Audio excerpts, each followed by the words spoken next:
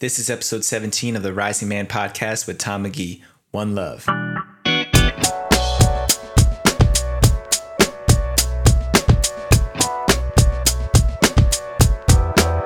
Welcome back, everybody, to the Rising Man podcast. I am your host and the creator of this show, Jeddy Azuma, and I want to give a special shout to everybody who's listening for the first time. I'm so glad you decided to sit in, especially on this episode. It's a super special one to me. And welcome back to all my risers out there. Appreciate you guys tuning in every single week, getting the subscriptions up on the rise, getting the downloads up on the rise. We are growing, fam. We are growing out there in the world. So thank you so much for giving so much love to this podcast and to this movement. Before I get into too much, let me just give a little shameless plug to the Rising Man Facebook group. We are on the rise. We are growing. Like I say, every week, I get more and more requests from people wanting to invite their friends and other people who are just listening to the show and wanting to get involved with the Facebook group. So if you're not already a member, go to facebook.com/groups/The Rising Man. Get yourself invited into the group today. And if you're already in there, invite some other men. Invite some of your other brothers who would really benefit from being a part of these conversations.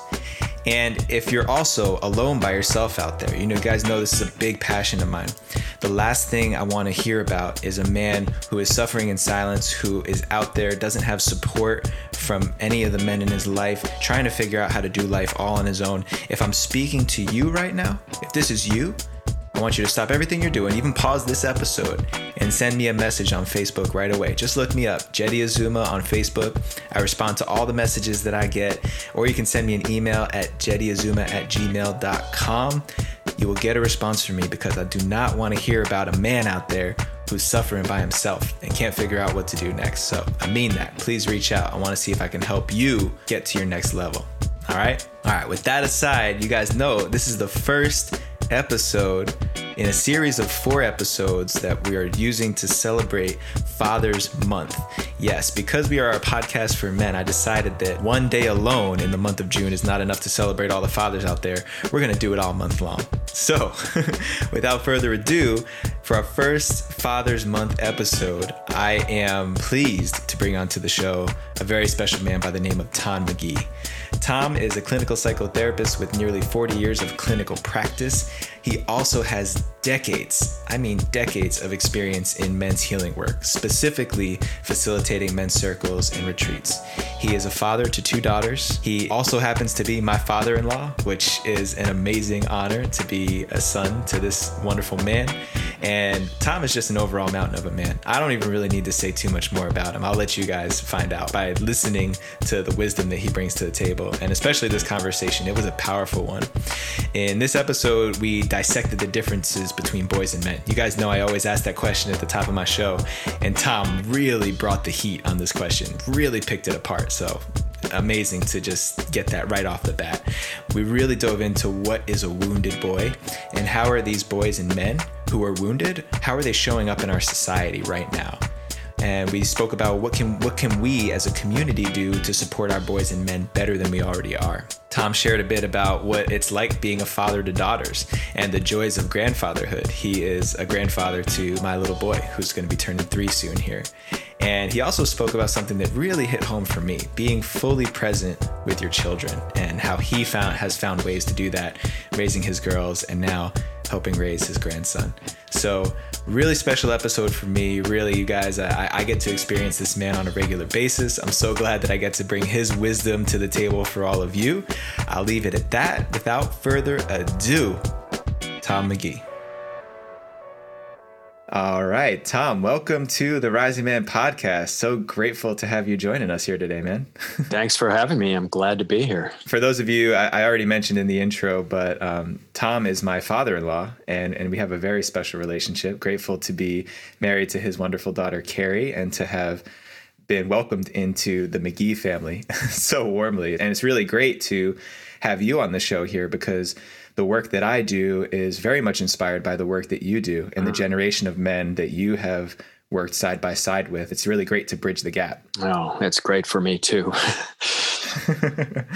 And this is going to be the first interview in a series of interviews with fathers for the month of June to celebrate fatherhood. So really looking forward to capturing your perspective on fatherhood and what you've learned for all of the prospective fathers, current fathers, future fathers out there. All right. Sounds good. So let's jump in. I know you're excited to answer this question. What is the difference between a boy and a man? Yeah, I am excited to answer that one because, as you know, this has been a central question in my work over the last several years. And my partner in retreats, Richard Palmer, and I are writing a book on this question. So one of the overarching things is different between a boy and a man is the boy is more self-referenced. In other words, what happens in the world is more about him. And this is not like your extreme form of narcissism. This is just kind of natural, expected kind of self-centeredness that we're all born with. You know, when we're babies, we're just trying to survive in the world, and we do that in any way we can. And it takes time and it takes experience in order to develop into a man. And so the boy is more about how does it affect him? What is he experiencing? What does it mean for him? Whatever is happening. That's his primary concern. It takes time and growth and work to move from that toward the man who is more other referenced. In other words, the boy is thinking, what about me?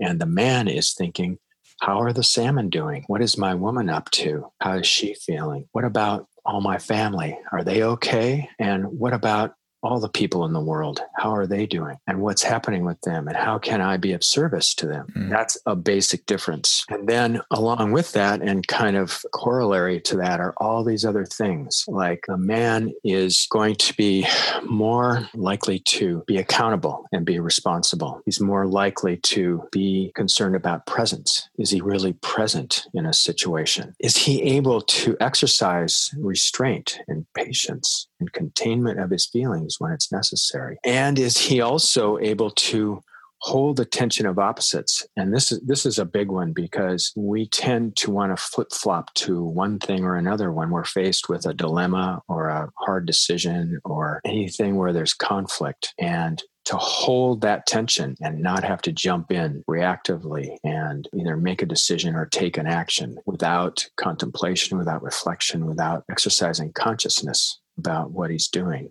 Also, a man is willing to bring love and deep affection into the world. And this is part of that other-centeredness that comes along with that.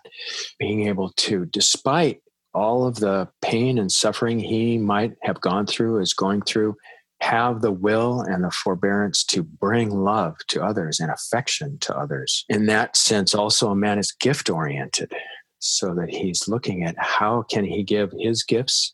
How can he give gifts to others? How can he be of service? And this also goes right into empowering women, which I feel is a very important part of being a man. And then another thing is a man needs to be in a constant conversation with the life of the soul, to be in touch with his soul and the soul of the universe, and to have a spiritual side that he's always developing and exercising. And along with that also is a man must be willing to protect and bless the sacred. I feel this is very important, that we need to not only acknowledge the sacred and see how it works in our lives and in the lives of others, but to protect and bless what is sacred.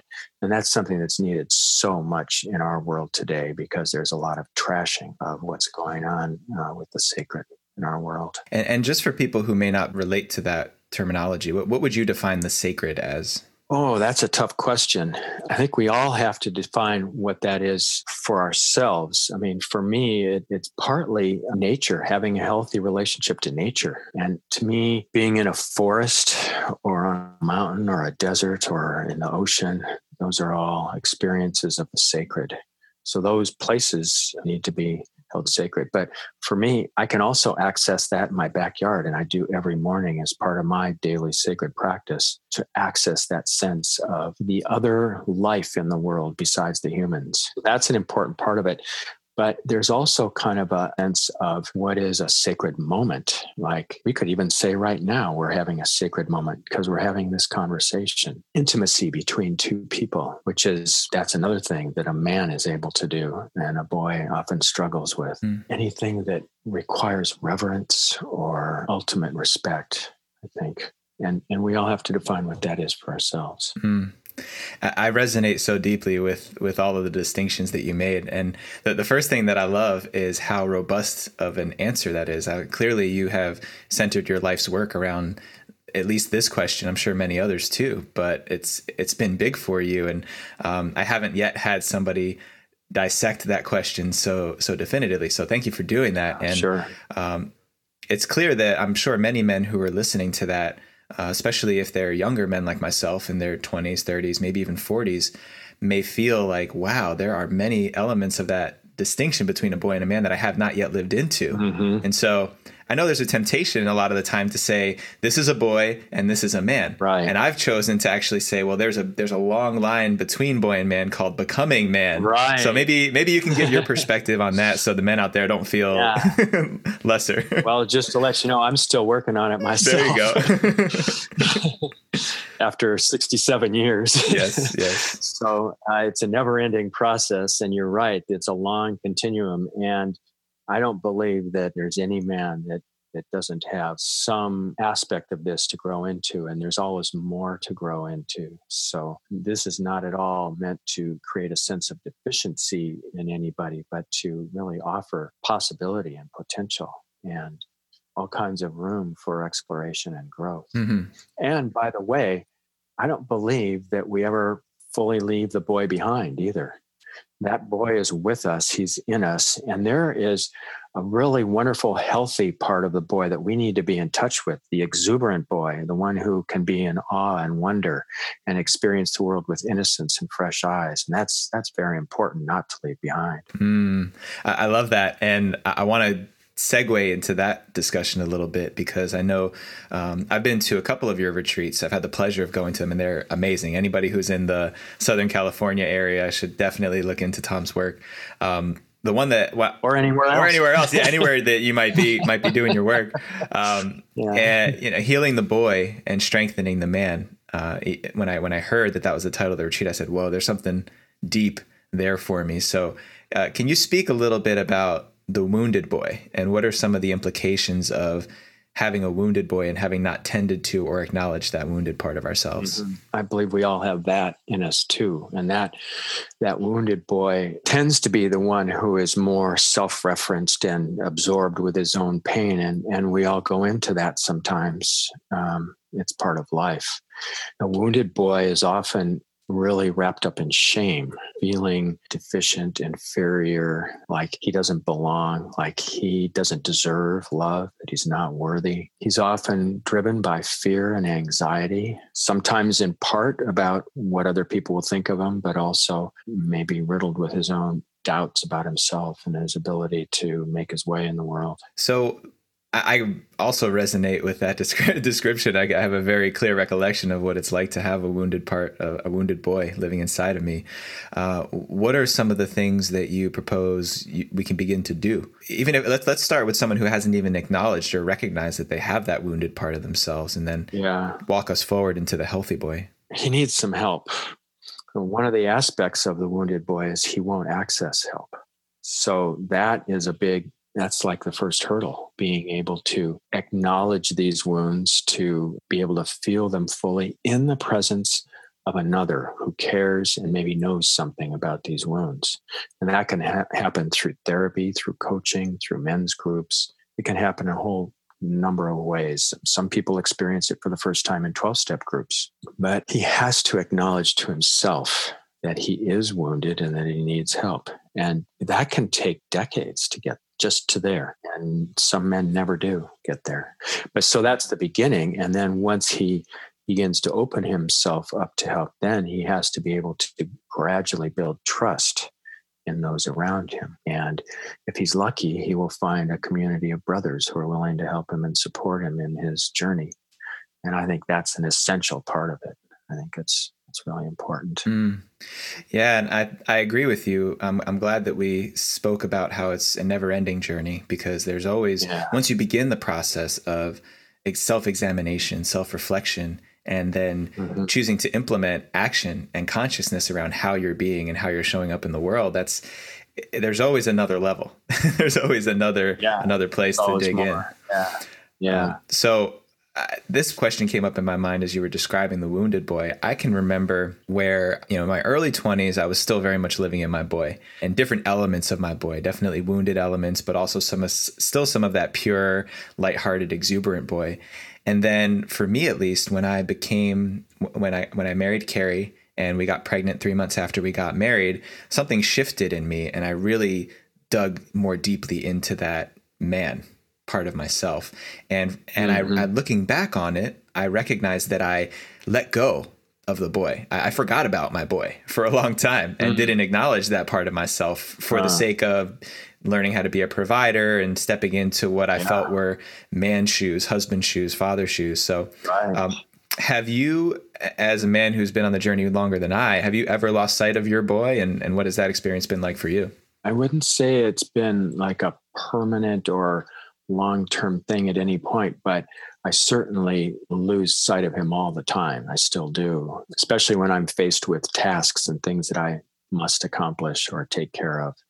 And I think in a way that's helpful because especially like what you were describing when you're in your 20s, I had a similar kind of experience where I was all about having fun and a very hedonistic lifestyle and I wanted love.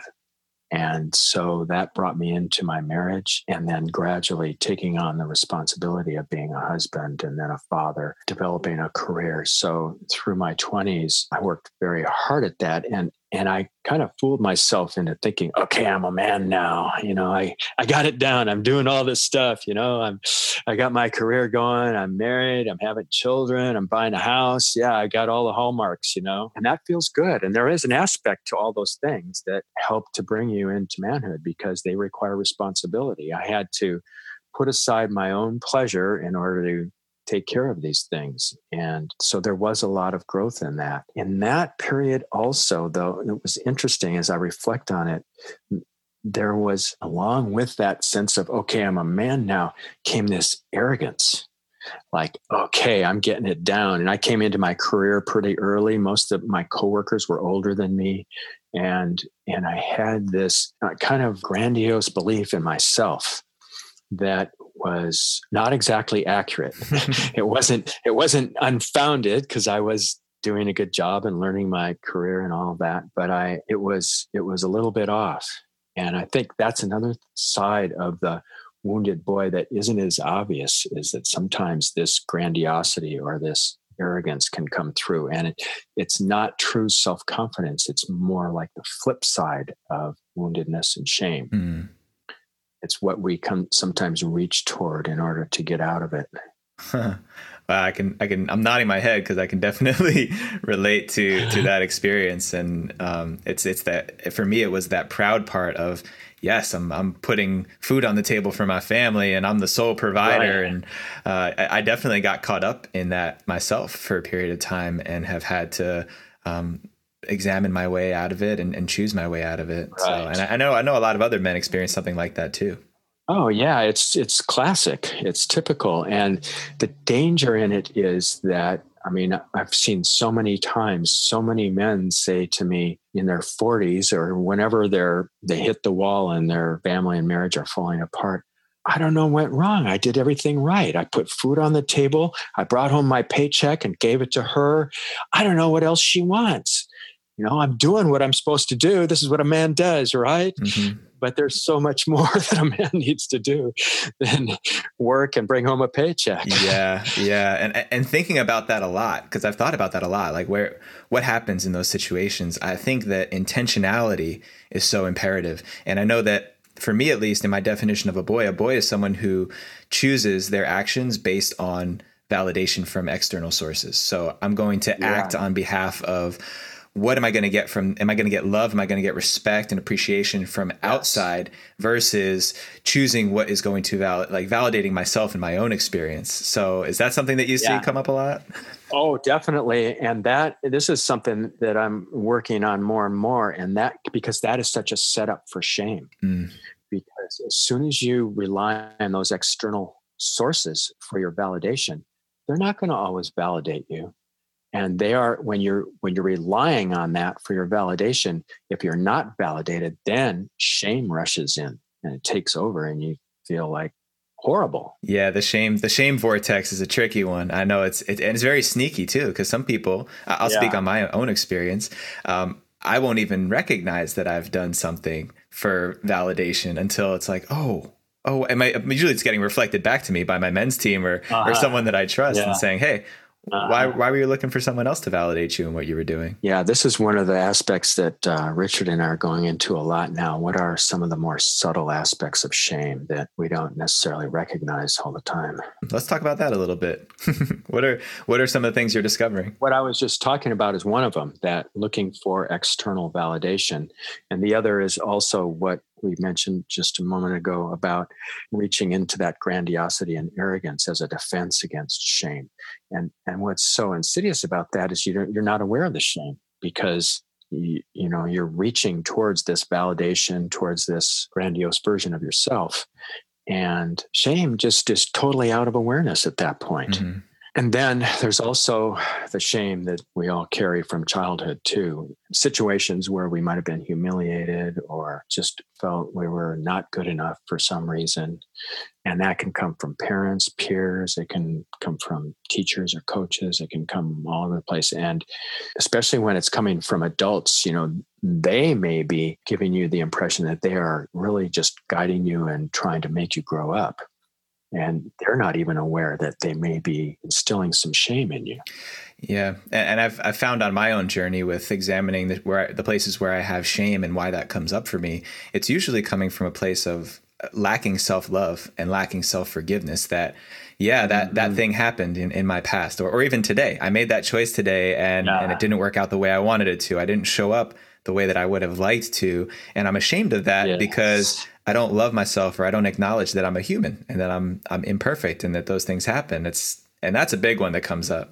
Yeah, it is. And that's why self-compassion is such an important thing to learn, because that's a good antidote to shame. Yeah. Another thing that came up in this conversation, I'm thinking about, because there is some subtlety to the shame and validation seeking. I know one of the indicators for me is, for example, if Carrie asked me to pick up something from the store, or she didn't even ask me to pick up something from the store, but I said, hey, I bet she would really like this.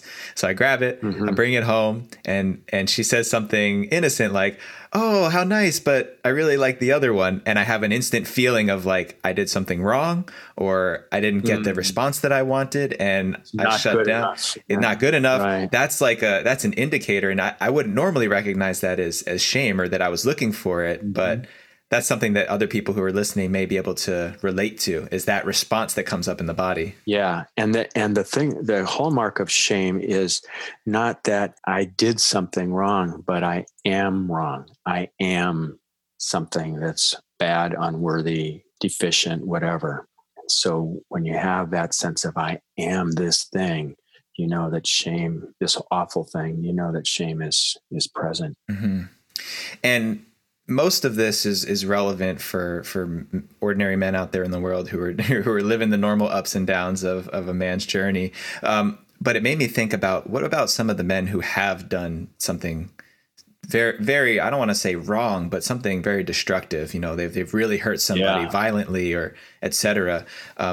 What are your thoughts or opinions on shame and how it comes up for those men? Well, shame may or may not come up for those men. But I've been reading Brené Brown recently. She's done a lot of work on shame and vulnerability, and she's got a couple of great TED Talks and some really good books. And she distinguishes between shame and guilt. And guilt is when you've done something wrong and you know it, and maybe you regret it or you have remorse or whatever, but you're still a good person who did something wrong. Shame is, I am wrong. I am horrible. I am just, like worthless and, scum. Somebody who like murdered somebody or raped somebody could feel either of those or may not feel it at all. I mean, it's kind of more scary when they don't feel it at all. Yeah. But so it depends on the person, but there is a distinction that's important, I think, between guilt and shame, because we all do things that are wrong and we all make mistakes. So it's important as a man, I believe, when you do something wrong, to acknowledge it, even feel remorse for it, The tricky part is to experience the appropriate amount of guilt that matches whatever the crime is, and not to go overboard or dismiss it. Mm-hmm. That's kind of a razor's edge that, is not easy to achieve. And the guilt can flood into shame, which usually isn't that useful, because what happens with when it goes into shame is then the person is feeling so much pain with the shame that they'll do almost anything to get out of it, which can bring other things that, are not desirable. And I've kind of associated that distinction for shame with the boyish behavior, more of that wounded boy who's looking for the comfort of someone else to come along and say, hey, it wasn't that bad. Like, don't be so hard on yourself. It's almost like a subtle attention seeking tactic.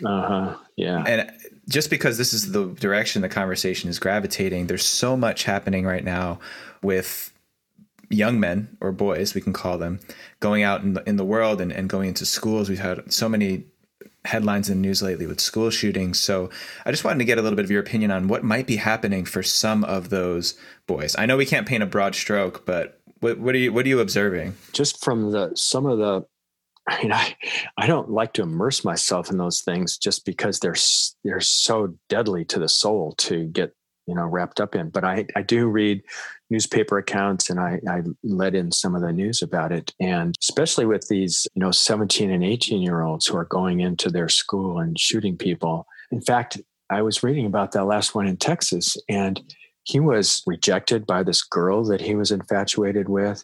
He was put down by her in front of a whole class, which that is a classic shaming. And maybe that's what she needed to do, because apparently he was stalking her. Maybe she didn't know what else to do, but that was a blatant shaming that he experienced. And it was resulted in a rebound of, all this killing.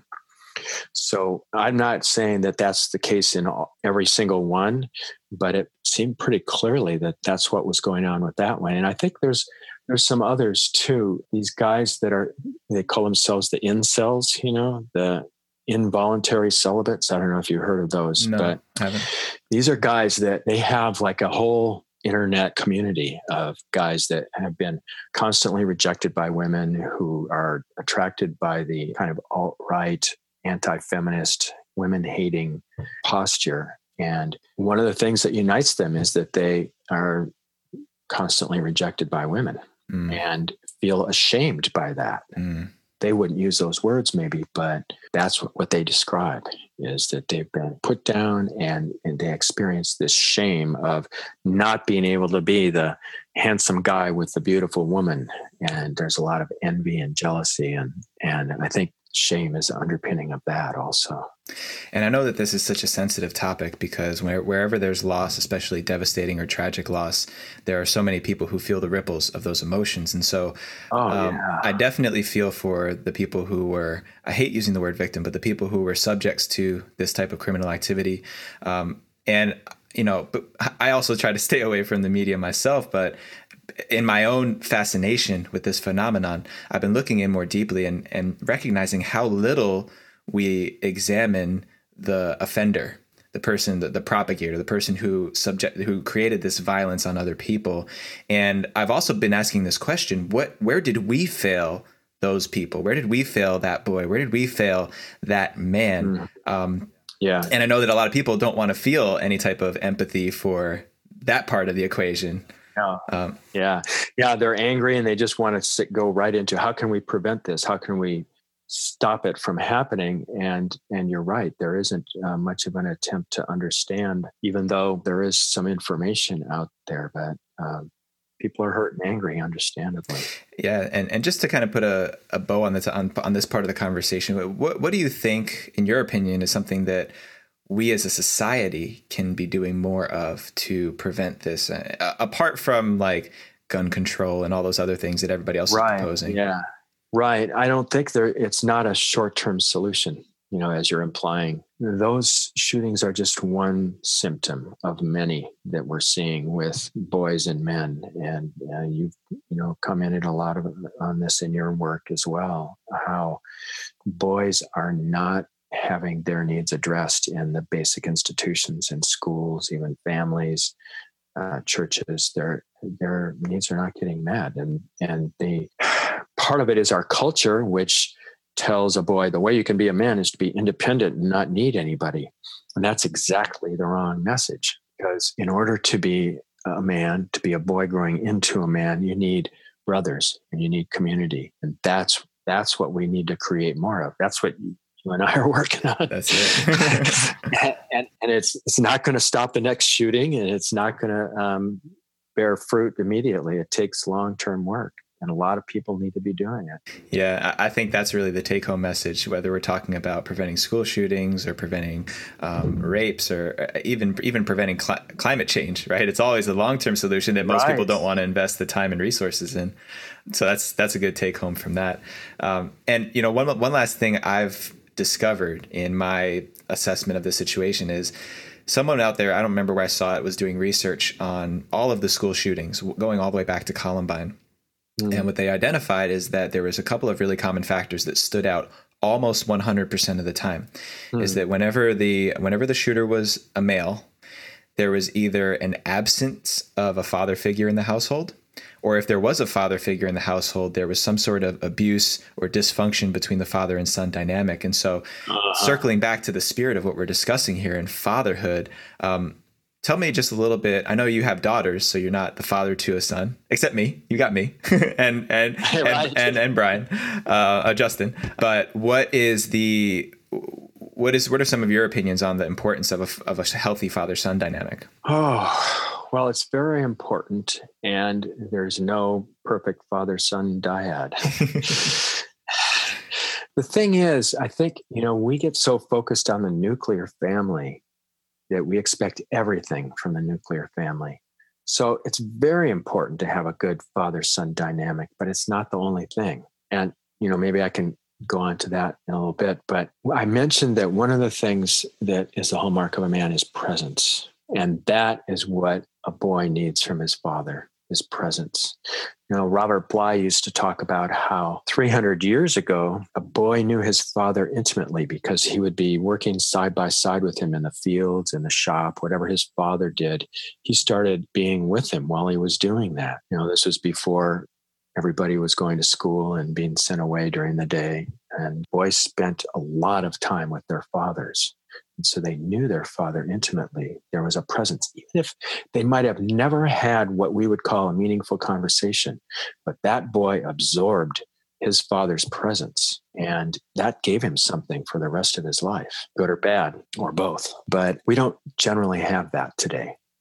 Boys are sent away to be in a classroom that is most often run by a woman when they're younger. And so they are missing a lot. And then on the other side, fathers over, the last couple centuries have been so busy with their work that they leave all the child rearing to the mother. And so it's not so much even what kind of interaction they have, but that there is interaction. I mean, that's where we need to start. Of course, the quality of interaction is very important too, but there needs to be more interaction, I think, than there has been, especially in the last several decades.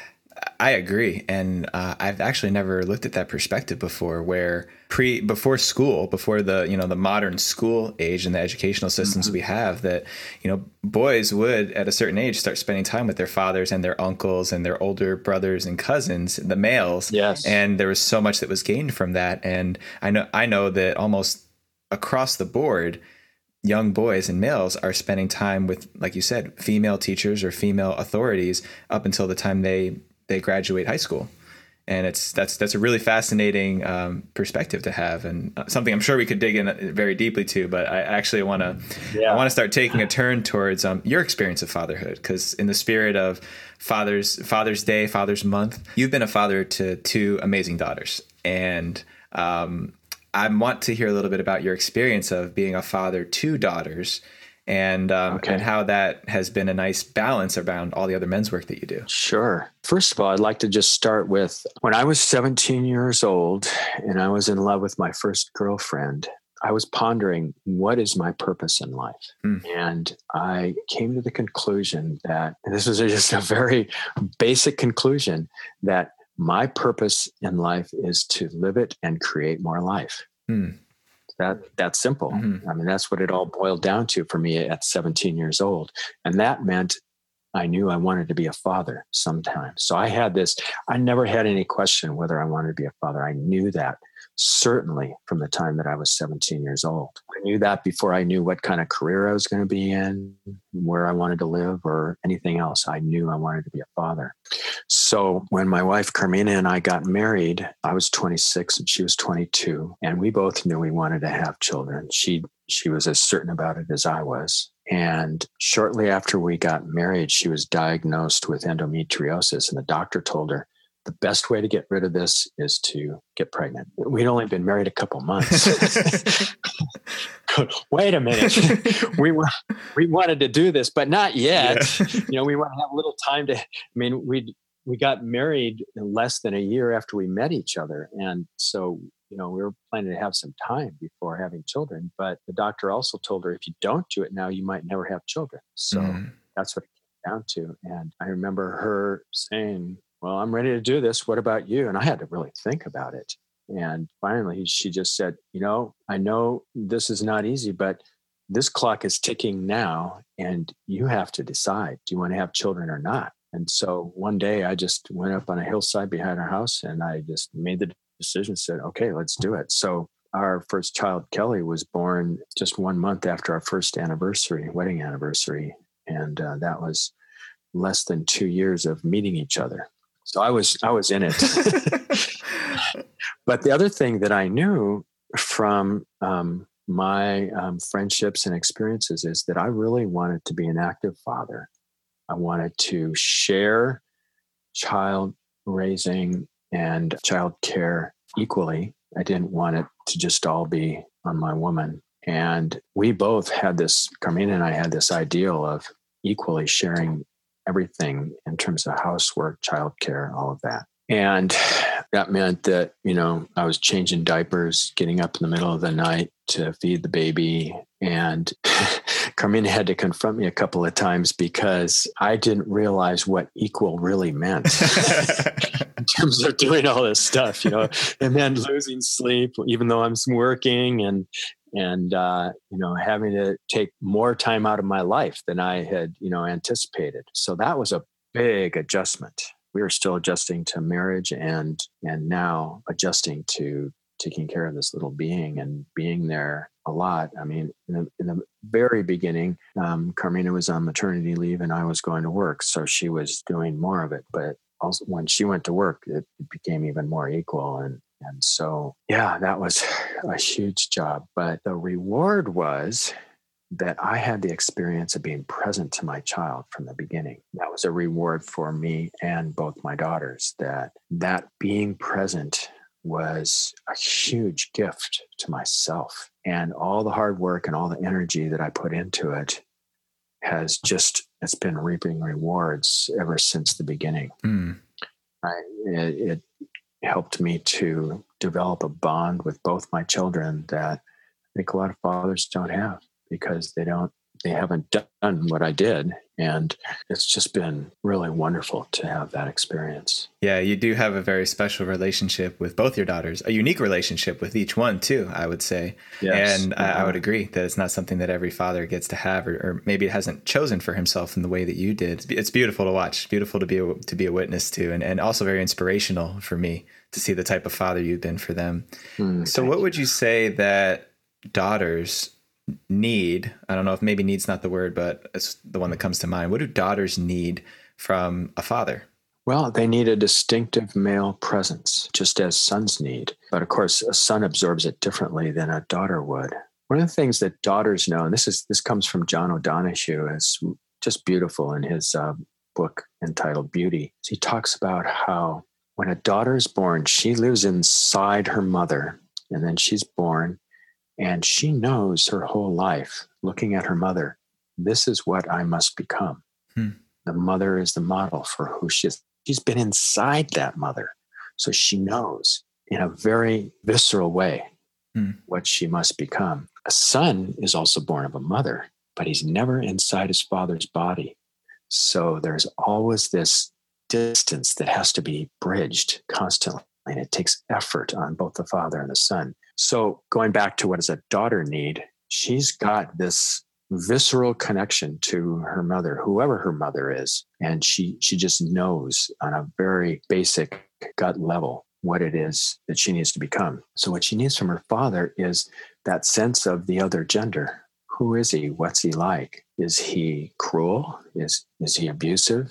Does he hurt me? And or is he loving, affectionate? Does he know how to understand me, to respect me for who I am? For a girl, this is so important to get it from her father as well as her mother, because that gives her an idea of what is possible in a relationship with a man. Yeah. And really what to look for. And I think it's probably no accident that both my daughters got married in their 30s for the first time, because they were waiting to find that man. Thank God you came along, who had all those qualities of being respectful and loving and affectionate, and was willing to see her for the individual human being that she was, not just a sex object. And I think that's a very important thing for girls to get from their fathers. Yeah. And I don't have the fortune of being a father to a daughter yet, and I don't know if I will, but one of the lessons or advice that I've received over the years is that a father's role to a daughter is to be the man that she will one day marry. And obviously that's a very simple, again, broad stroke, but I think it kind of captures exactly what you said, that, daughters are constantly looking to their fathers as the model for men, and not even maybe just their intimate partner, but the men that they surround themselves with. Sure. And all daughters do that regardless of what father they have. Mm-hmm. So this is where a lot of daughters run into trouble. If they have a father who's an alcoholic and abusive and treats their mother like shit, unfortunately, that may be what they gravitate toward. Yeah. In some form or another, And I know being a father, even a father to a son, just a parent in general, was really empowering to recognize how everything that I'm doing is influencing that little guy. Well, even if he doesn't see it, he feels it. And he interprets. He's absorbing everything. Yeah. And it was at first when I realized that, I was like, oh crap. What about the things that I'm doing that I'm not so proud of, or the things that I'm still working on? And then I also realized that, that can be a point of inspiration, a check-in point for me. Would I be doing this if he was watching? Would I be doing this if I knew he would do the same thing one day? When he becomes a man. I think that's one of the reasons you hear this phrase, the boy is father to the man. Mm. And because our sons, if we have them, can, and daughters too, can make us aware of that and help us to grow into being a man. I think for me, there's no question at all that being a father has been one of the most important factors in my reaching toward manhood. But if I didn't have those children, I wouldn't have as much inspiration or desire to step into that role of being a man. Yeah, I mean, parenthood in general, whether you're a man or a woman, just presents all of your edges, all of your growth edges. It does, yeah. It's like it's for me at least, it's been the most powerful growth and development, transformational opportunity I've ever had in my life up to now. I think for me too. And I think it's also the most difficult job you can have is to be a parent. Yeah, absolutely. It's an important one, and not everybody's cut out for it too. So recognizing if you're really ready for it is a question I invite men to consider before they do that. Yeah, sure. And for those men who decide they're not cut out for it or don't want to choose it, I think that's perfectly fine. And there's so many other ways to be an uncle. Mm-hmm. And that's a very important job too. My brother is not a father, but he's, I think, the best uncle in the world. I mean, he's done so many amazing things to be an uncle to my kids and his other niece and nephew. And so there are other opportunities, and it doesn't even have to be blood relatives. There's all kinds of ways of being an uncle. And that's right. Yeah. There's plenty of young men and women out there who need uncles, aunties, mentorship from elder folks who, even if they're not your blood kin, then, you could still be showing up and being of service in that way. So parenthood has been definitely one of the most challenging responsibilities in my life. And it sounds like for you too. How is grandparenthood different? Because now you've got our son, your grandson, Sitka. I love watching the relationship you have with him. And so how has grandfatherhood been different than fatherhood? Well, first I'd like to talk about what's similar. father. Sure. And what I found is that my experience of being a parent has taught me how to be a grandparent, first of all. I mean, when Sitka was first born, I came at least once a week and had him sleeping on my chest. I was seeing him and being with him and being present to him in the same way that I was with my daughters when they were little.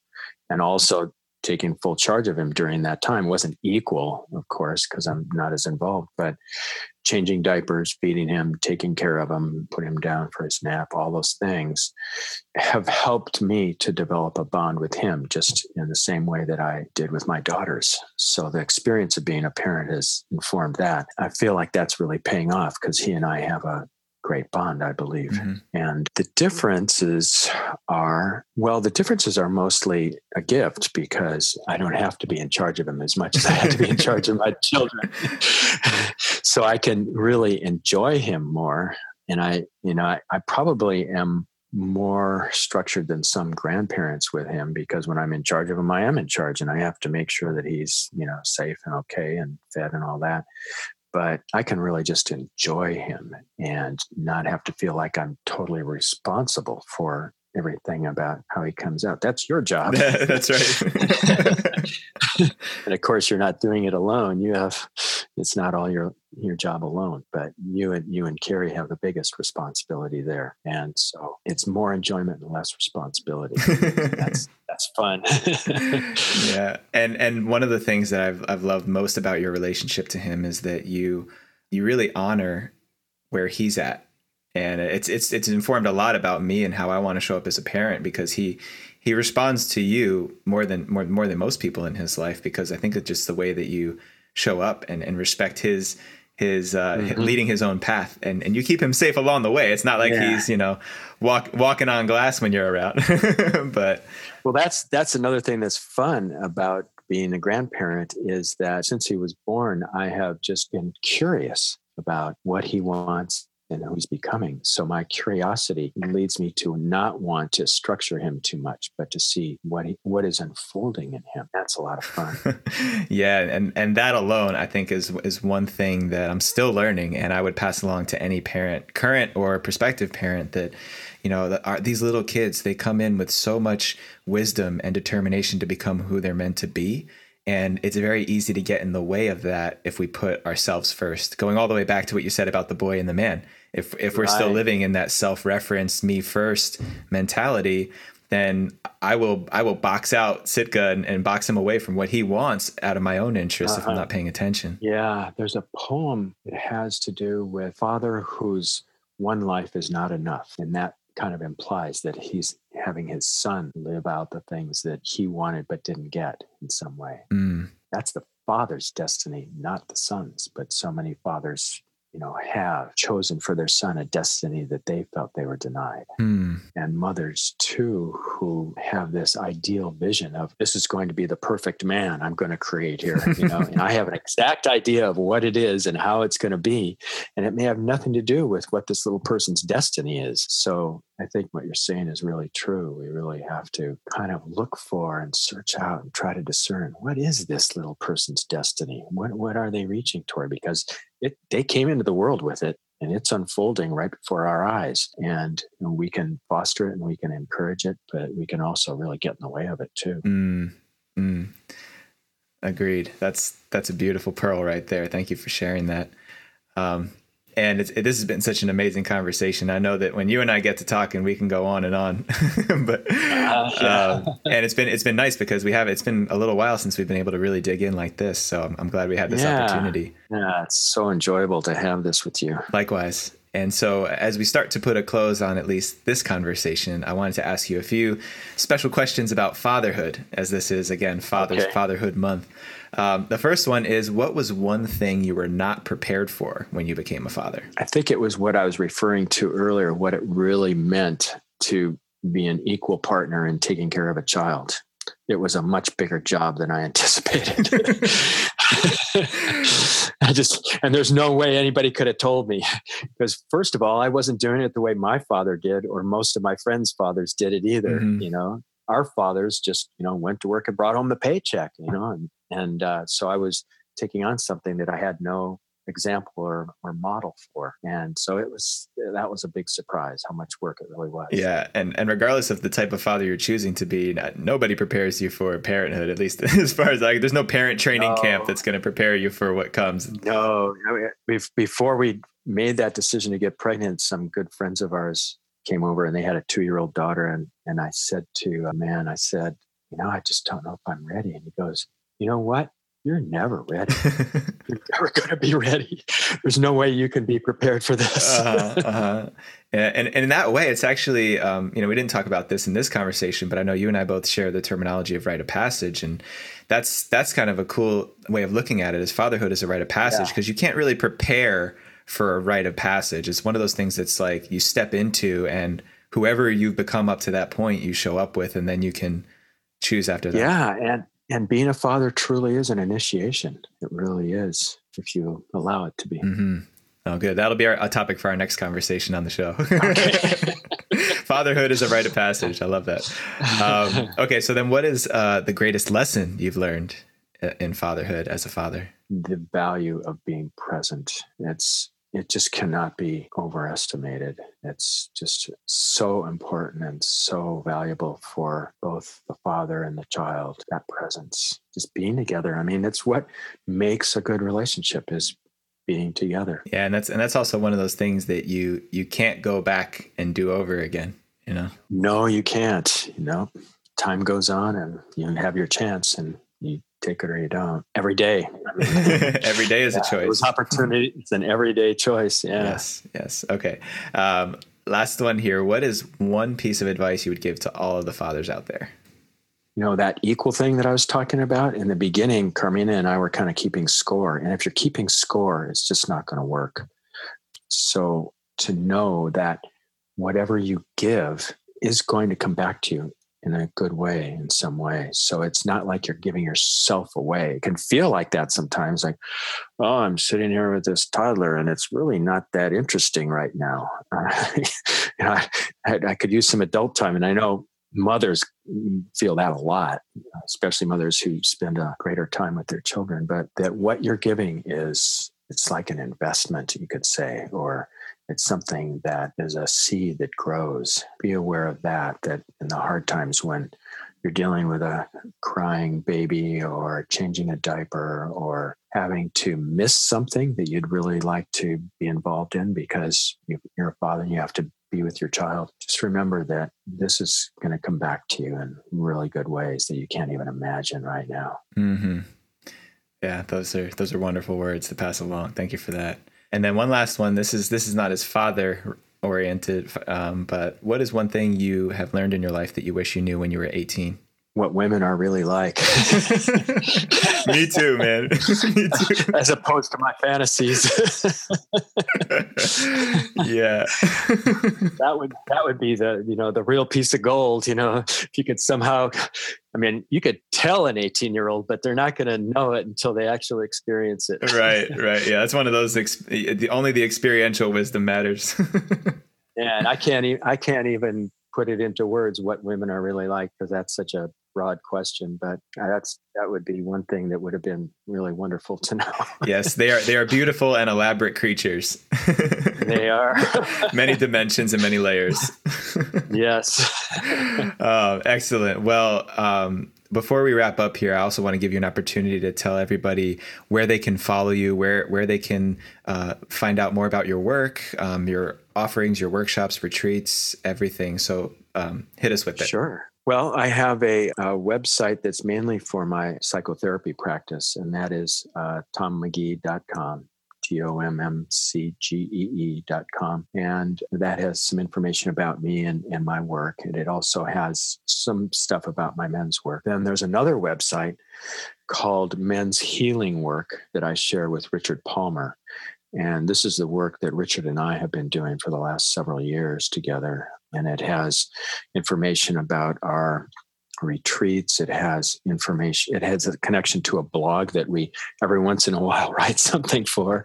And some other stuff about men's work. Then there's also on Facebook, we have a new Facebook group called Voyage into Masculine Soul Community. Voyage into Masculine Soul Community. And that's a Facebook group that you can join. It's for men. We haven't had any women ask to join yet, but it's really meant to be more like kind of like a virtual men's group. So it really is for men. And that has just sharings from men about what they're going through. And for therapists, I'm also part of a couple of other Facebook groups. And there's the Ventura County Mental Health Professional Facebook group and the Therapist Community, which is a broader Los Angeles area. Excellent. And all of the links for what you're sharing here will be in the show notes, so people have access to those resources. And you have the Love in This World retreat coming up in July. You want to tell us a little bit about that and how they can get involved? Yeah, sure. That can be found on both of my websites, the tommcgee.com and Men's Healing Work. If you go to events on either of those pages, you'll find it there. And if you want to get more information about those retreats, you just click on the link and it'll take you to it. That retreat, Love in This World, is going to be July 20th to 22nd in Somis, California, which is in Ventura County. And every year we do this retreat. We do it every summer. And it's always titled Love in This World and then a theme. And we've had various different themes. This year, our theme is vulnerability, love and vulnerability, which we're really excited about. And it's one of the reasons that Richard and I are reading the Brene Brown work right now, because vulnerability and shame go so much together often. And so we always love to have new men. This retreat we're in our 13th year, and there have been a certain men that come to it every year, but we always have new men join us, and we're always excited about that. Excellent. Yeah. Anybody who has not had the pleasure of experiencing Tom and Richard's work, it's very unique and very special, and has made a profound impact on my life. Just especially being in close proximity to both you and Richard has really made an impact on me. So I really encourage anyone who can make that happen, head out there and support these guys in the work they're doing, and also get a healthy dose of some rich masculine energy and wisdom for yourself to bring back to you. Yeah, we have a lot of fun too. It's not just all hard work. That's right. Yeah, it's the full spectrum of the masculine experience. So definitely check that out. Tom, just want to say how grateful I am to have had you on this show. It's part of my vision come true, is bringing the bridge between your generation and our generation and the next generation in this work. And also just how grateful I am to have been married into and welcomed into a family and a father-in-law as yourself. I don't think I could have designed you or authored you better for my spirit in this journey in my life. Well, the same goes here. It feels like you're the son that I always wanted. So we'll just continue that love fest. Excellent. Well, enjoy the rest of your day, and thank you for being on the show, Tom. You know, the biggest honor in recording this episode was being able to bring my father-in-law, whom I love and respect the crap out of, to the forefront, to give him a platform to share his wisdom and his brilliance. I mean, this man has been in the work longer than most of us have been alive. Most of you guys listening to this show have not been alive as long as Tom has been doing this for. And he's so humble in the way he presents what he's learned. And he's also so curious. That's one thing I've always respected about Tom, is he stays curious in every one of his relationships. He doesn't come from a place of knowing. And of course, he's human like all of us, but he really has been an incredible model of what I am developing my identity as a man. You know, however you guys want to interpret that. He is a role model for me, and also just pleased to be sharing this space of men's healing work with him and kind of bridging the gap between his generation, our generation, and the next generation. So I hope you guys had a lot to take away from that episode. I want to hear about it. Make sure you shoot me some comments.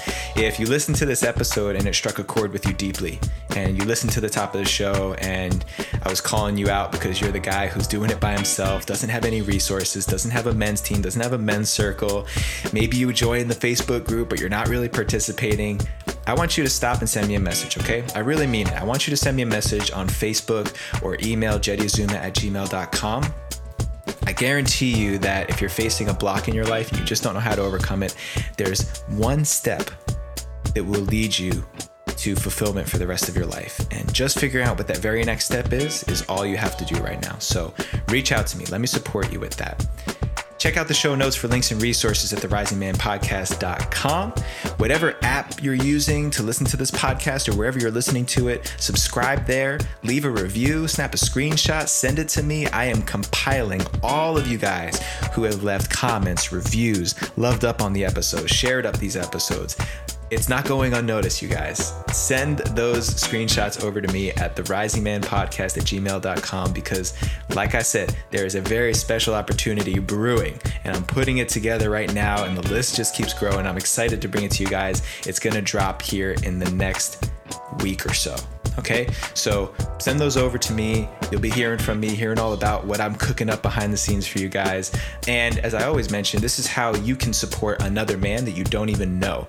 Your review might be the one that a man reads that leads him to this show, that leads him to taking a massive change, a big, bold move on behalf of himself in his life. So think about it like that. It's not always about you. I mean, it takes 3 minutes, but it could do so much for someone in their life. Join the Rising Man Facebook community, guys. If you haven't already, facebook.com/group/The Rising Man. If you're already in there, bring a brother in, bring a friend in. Let's grow this thing. Let's get this out all over the world. Remember, millions of men are still out there and have no idea what we're talking about. So we got a lot of work to do. So make sure you check that out, the Rising Man Facebook group. Check us out on Instagram at The Rising Man Pod or at Jetty Azuma. That's my personal Instagram page. Shout out to Sean Offenbach over at Infinite Melodics. That's Melodics with an X. He's the man with the plan. I'm telling you guys, if you guys have any kind of podcast ambitions or audio engineering needs, he's your guy. And his schedule is filling up very quickly. Trust me, I've been trying to, I'm having a harder time getting this man on the hook. But no, in all seriousness, Sean is always a professional. He's always crushing it out there. I love what you do, Sean. You make these episodes everything that they are, man. Keep doing you. And everybody out there, make sure you go give him some love at Infinite Melodics. And until next time, rise up and claim your destiny.